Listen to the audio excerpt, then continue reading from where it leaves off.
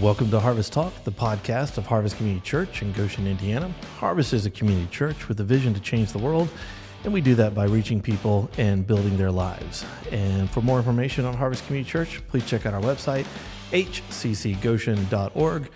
And my name is Jeremy Gwaltney. I'm the pastor, and it's an honor to spend a little bit of time with you today. And we are halfway through our Legacy Month here at Harvest, celebrating 50 years of what God has done through Zion Chapel and Harvest Community Church, and kind of spend some time reflecting on our history as we look forward to what God wants to do in our future. And so today we are kicking off our second segment of an interview, or interviews that we did. I spent the first half of this series talking with our founding pastor, Vic Hildebrand.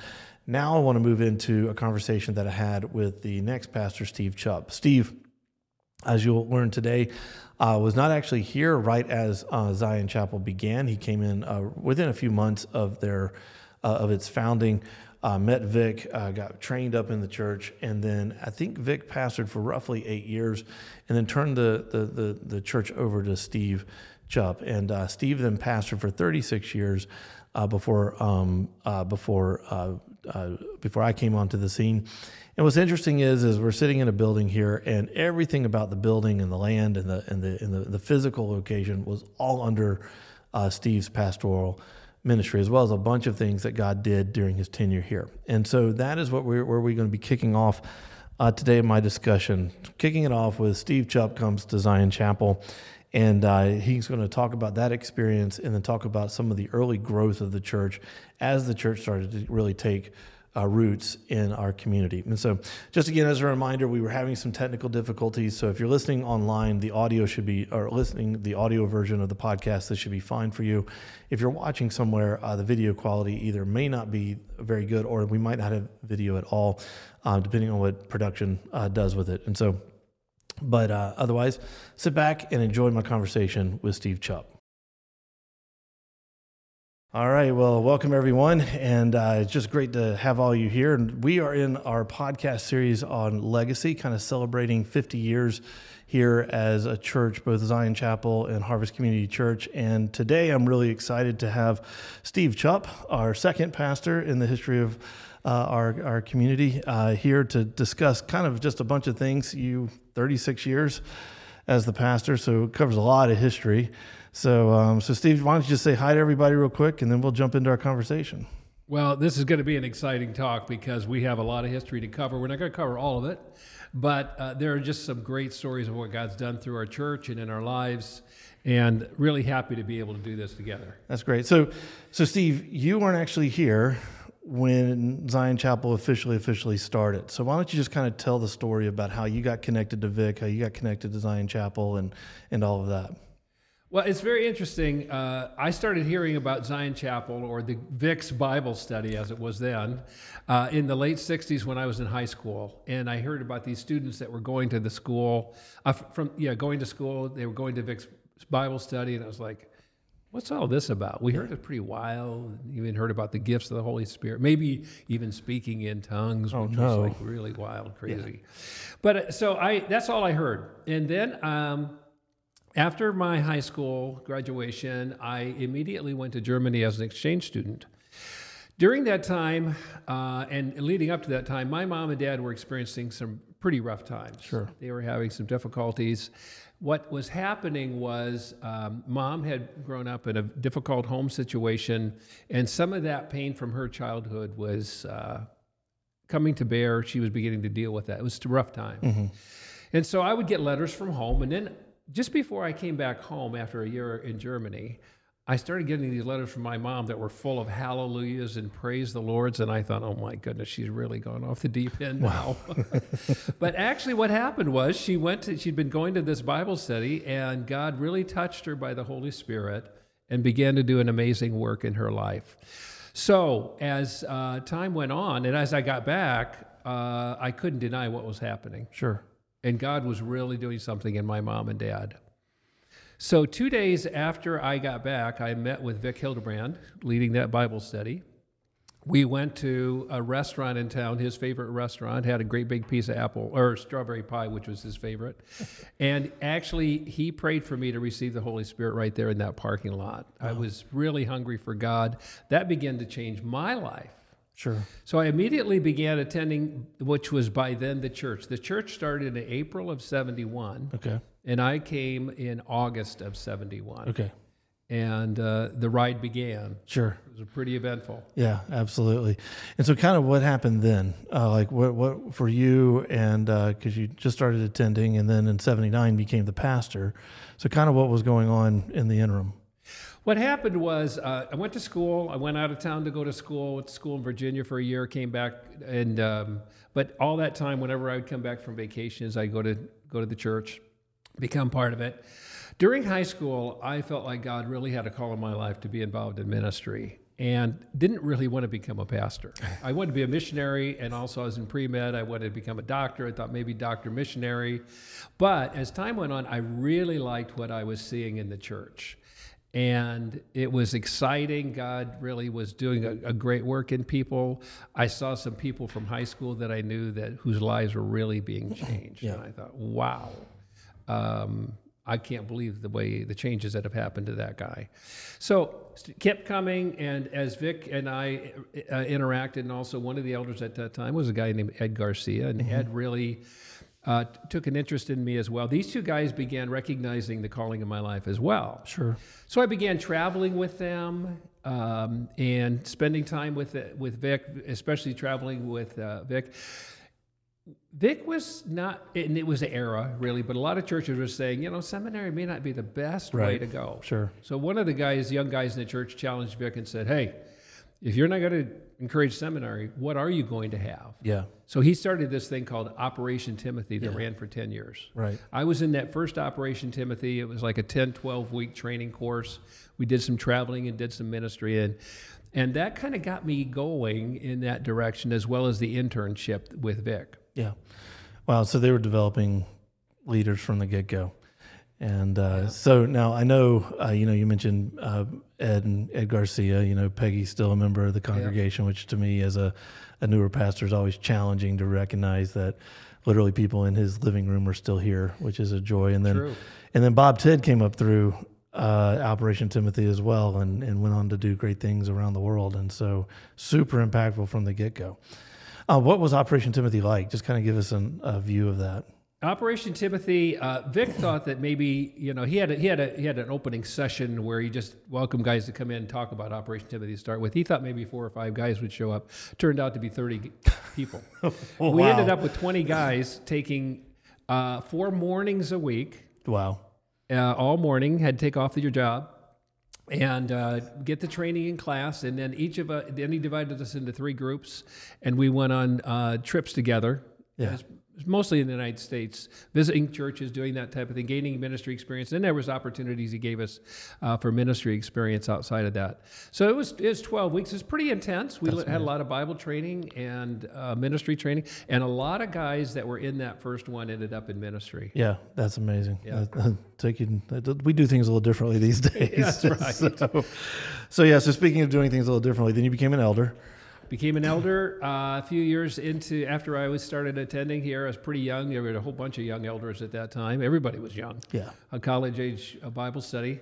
And became an elder. I spent 1 year in Topeka, Kansas, Yep. kind of an internship there. Ray Brooks was one of our overseers, and we went there for a year, came back, and then eventually became... we called it a full-time elder. We didn't believe in assistant pastor because we couldn't find it in the Bible. Right. So I was full-time for a couple of years before I eventually became pastor in 79. But it was really interesting how it happened. I was an elder, and we used to have long elders meetings on Saturday mornings. God bless you, elders. Now you don't have to do that. We just had our first 65-minute elders meeting a couple of weeks ago. Wow. Well, we would have 6-hour elders, literally 6-hour elders meetings. It was grueling. Our wives were like, "Hi, where are you?" Yeah, that's funny. So in one of those elders meetings, for the very first time, Vic talked to me about the fact he talked to the group, but he talked to me and he said, "I think Steve is going to become the next pastor of the church, and I'm going to be released to do traveling and ministry." So I was like, wow. And I had begun sensing this, Yeah. that was what's going to happen. What was really amazing is that was on a Saturday. The very next Sunday, very next day, there was a young guy in our church that actually gave a word from the Lord that I was going to become the pastor. And so there was this amazing That's awesome. convergence of God speaking to me one week. That weekend, Vic brought it up and then came up in the Sunday morning meeting. That's right. And then in 1979, I became the pastor. Vic was still around. He was still in the church until 85, but doing a lot of traveling, gone about half the time. And then Yeah. I began leading the church. That's right. Great experience. Just for those of you that haven't heard this story, but when I first came up here, I got some advice from my former pastor to read all of the elders' minutes as far back as they go. And I remember walking to your office going, hey, do you have elders' minutes going back for as long? And you said, sure. And you pull out this huge stack of handwritten notebooks because it was pre-computer, and I remember opening up the very first notebook, and it was 1976, I believe, and you were the secretary, so the notes recorded by, so I literally, getting engaged in the history of Zion Chapel and Harvest, spent a lot of time with your handwriting, and just being humbled about the reality of this was 2 years before I was born. Yeah, and seeing what God was doing already in that time. And then, the other thing, just to set this as we're talking for our audience, back in the Jesus Movement charismatic days, one of the unfortunate things that happened was that the established churches kind of rejected what was going on, not necessarily all the move of God, but rejected the charismatic. And so you guys were you were starting from scratch. So it was very much, do we have an assistant pastor? Do we have theology? Do we have seminary? And I remember Vic one time telling me it was us and the Holy Spirit, and that was it. And so you guys, this was we like to call it the Wild Wild West, learning from the get go with very little input over time. It was uncharted territory, and we had no idea how we were going to be moving ahead. But it was an amazing time. Yeah. It was a revival time. People were so interested in spiritual things. Yep. They wanted to study the Bible. They would get together and just spontaneously a Bible study would break out in their home. Maybe they're having a meal together. There was interest in the community in Bible study and in spiritual things. I mean, the revival atmosphere was tangible. Yeah. And you'd come into these meetings with such a sense of expectancy. What's God going to do tonight? And there were different things that happened. There were literally, we saw miracles take place. We saw lives change. God spoke to us in amazing ways and revealed himself. And I've been thinking in the last couple of years, maybe in relationship to our 50th, but just thinking, I am so grateful I lived through that time. Yeah. I lived through it. That's one thing. I survived. But the other thing was, it was just so amazing to see what God had done. Yeah. And there were churches springing up all over the country. Right. Then what happened was we began relating together to those churches, comparing notes. Different speakers would come through, and we were trying to learn from each other because, okay, how do you do this? Right. Right. And we were one of the first churches in the region to have scripture songs and spontaneous singing and things like that. That's awesome. And of course, my connection goes back to those early days because Vic and Jerry Daly, who was kind of the leader of the movement in North Carolina, became friends and connected all in Waco, I think, is kind of the hub and all of that kind of thing. So, all right, so then you became pastor, and as with all pastoral transitions, it takes a little time to kind of, one, figure out what you're doing, two, start to grasp a vision that you have for the church, right?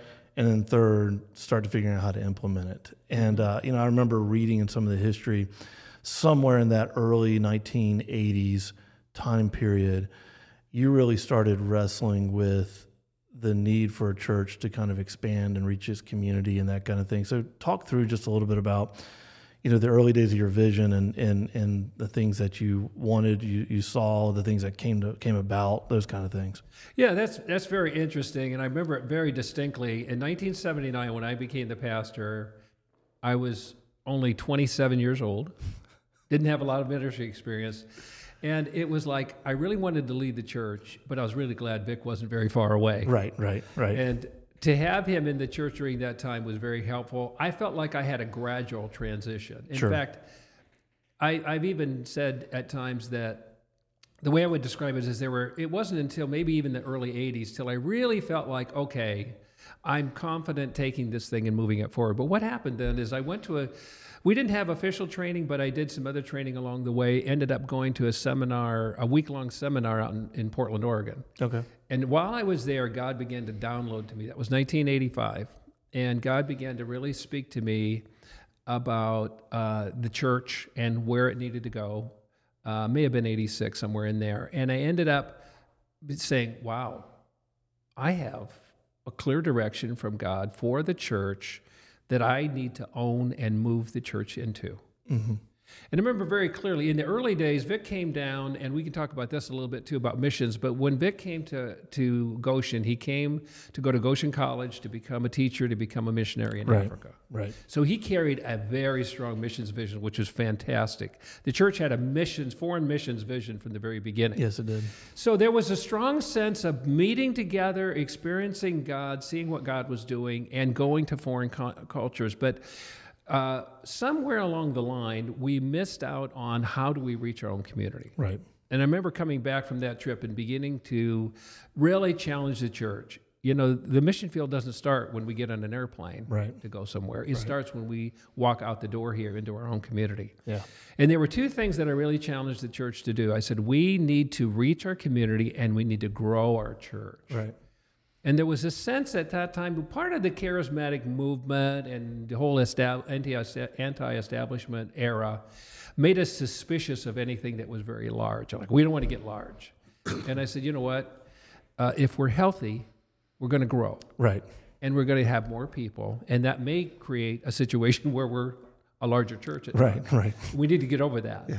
Because the focus isn't on getting large, it's reaching people. Yep. So the church accepted that very well, and people later thanked me for moving us more into a growth phase. Mm-hmm, mm-hmm. And I felt like that was a time where I really began to see myself more strongly as the lead pastor, taking the leadership and leading us into a vision. Yeah.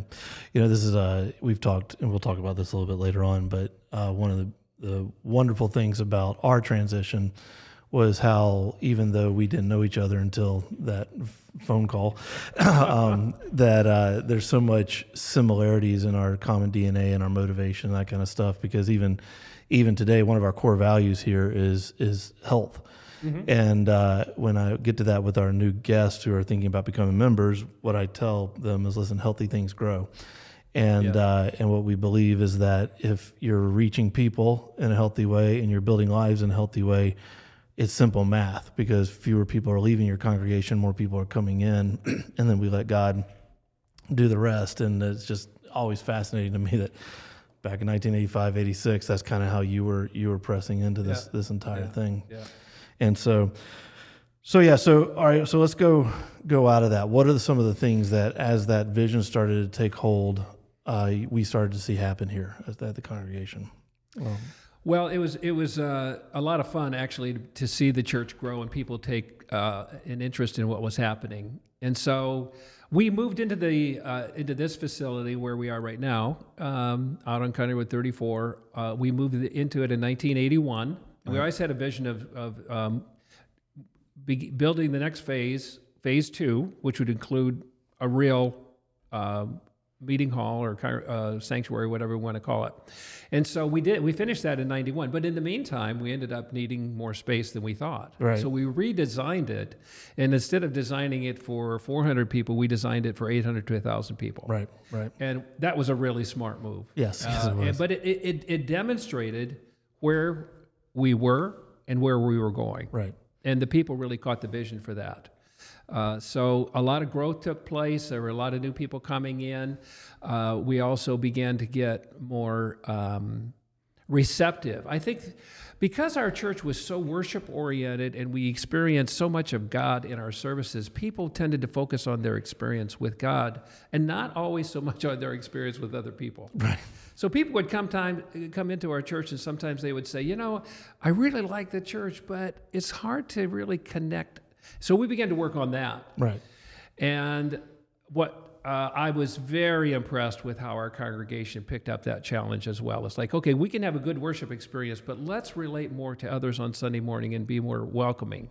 Right. And we ended up being, as people would come in, they would actually say, "This is the most welcoming church we've found." That's awesome. As we visited different churches. Yeah. So I was very blessed with how the people have picked up that challenge, and I think that remains to this day, that people are so welcoming and don't see new people as a threat. Right. Right. But as an opportunity for their relationships to grow, but also to see God work in the new people coming. Yes. No, we that was another thing that we just picked right up on when we transitioned, and get that compliment quite regularly, and I think that's a testament. So,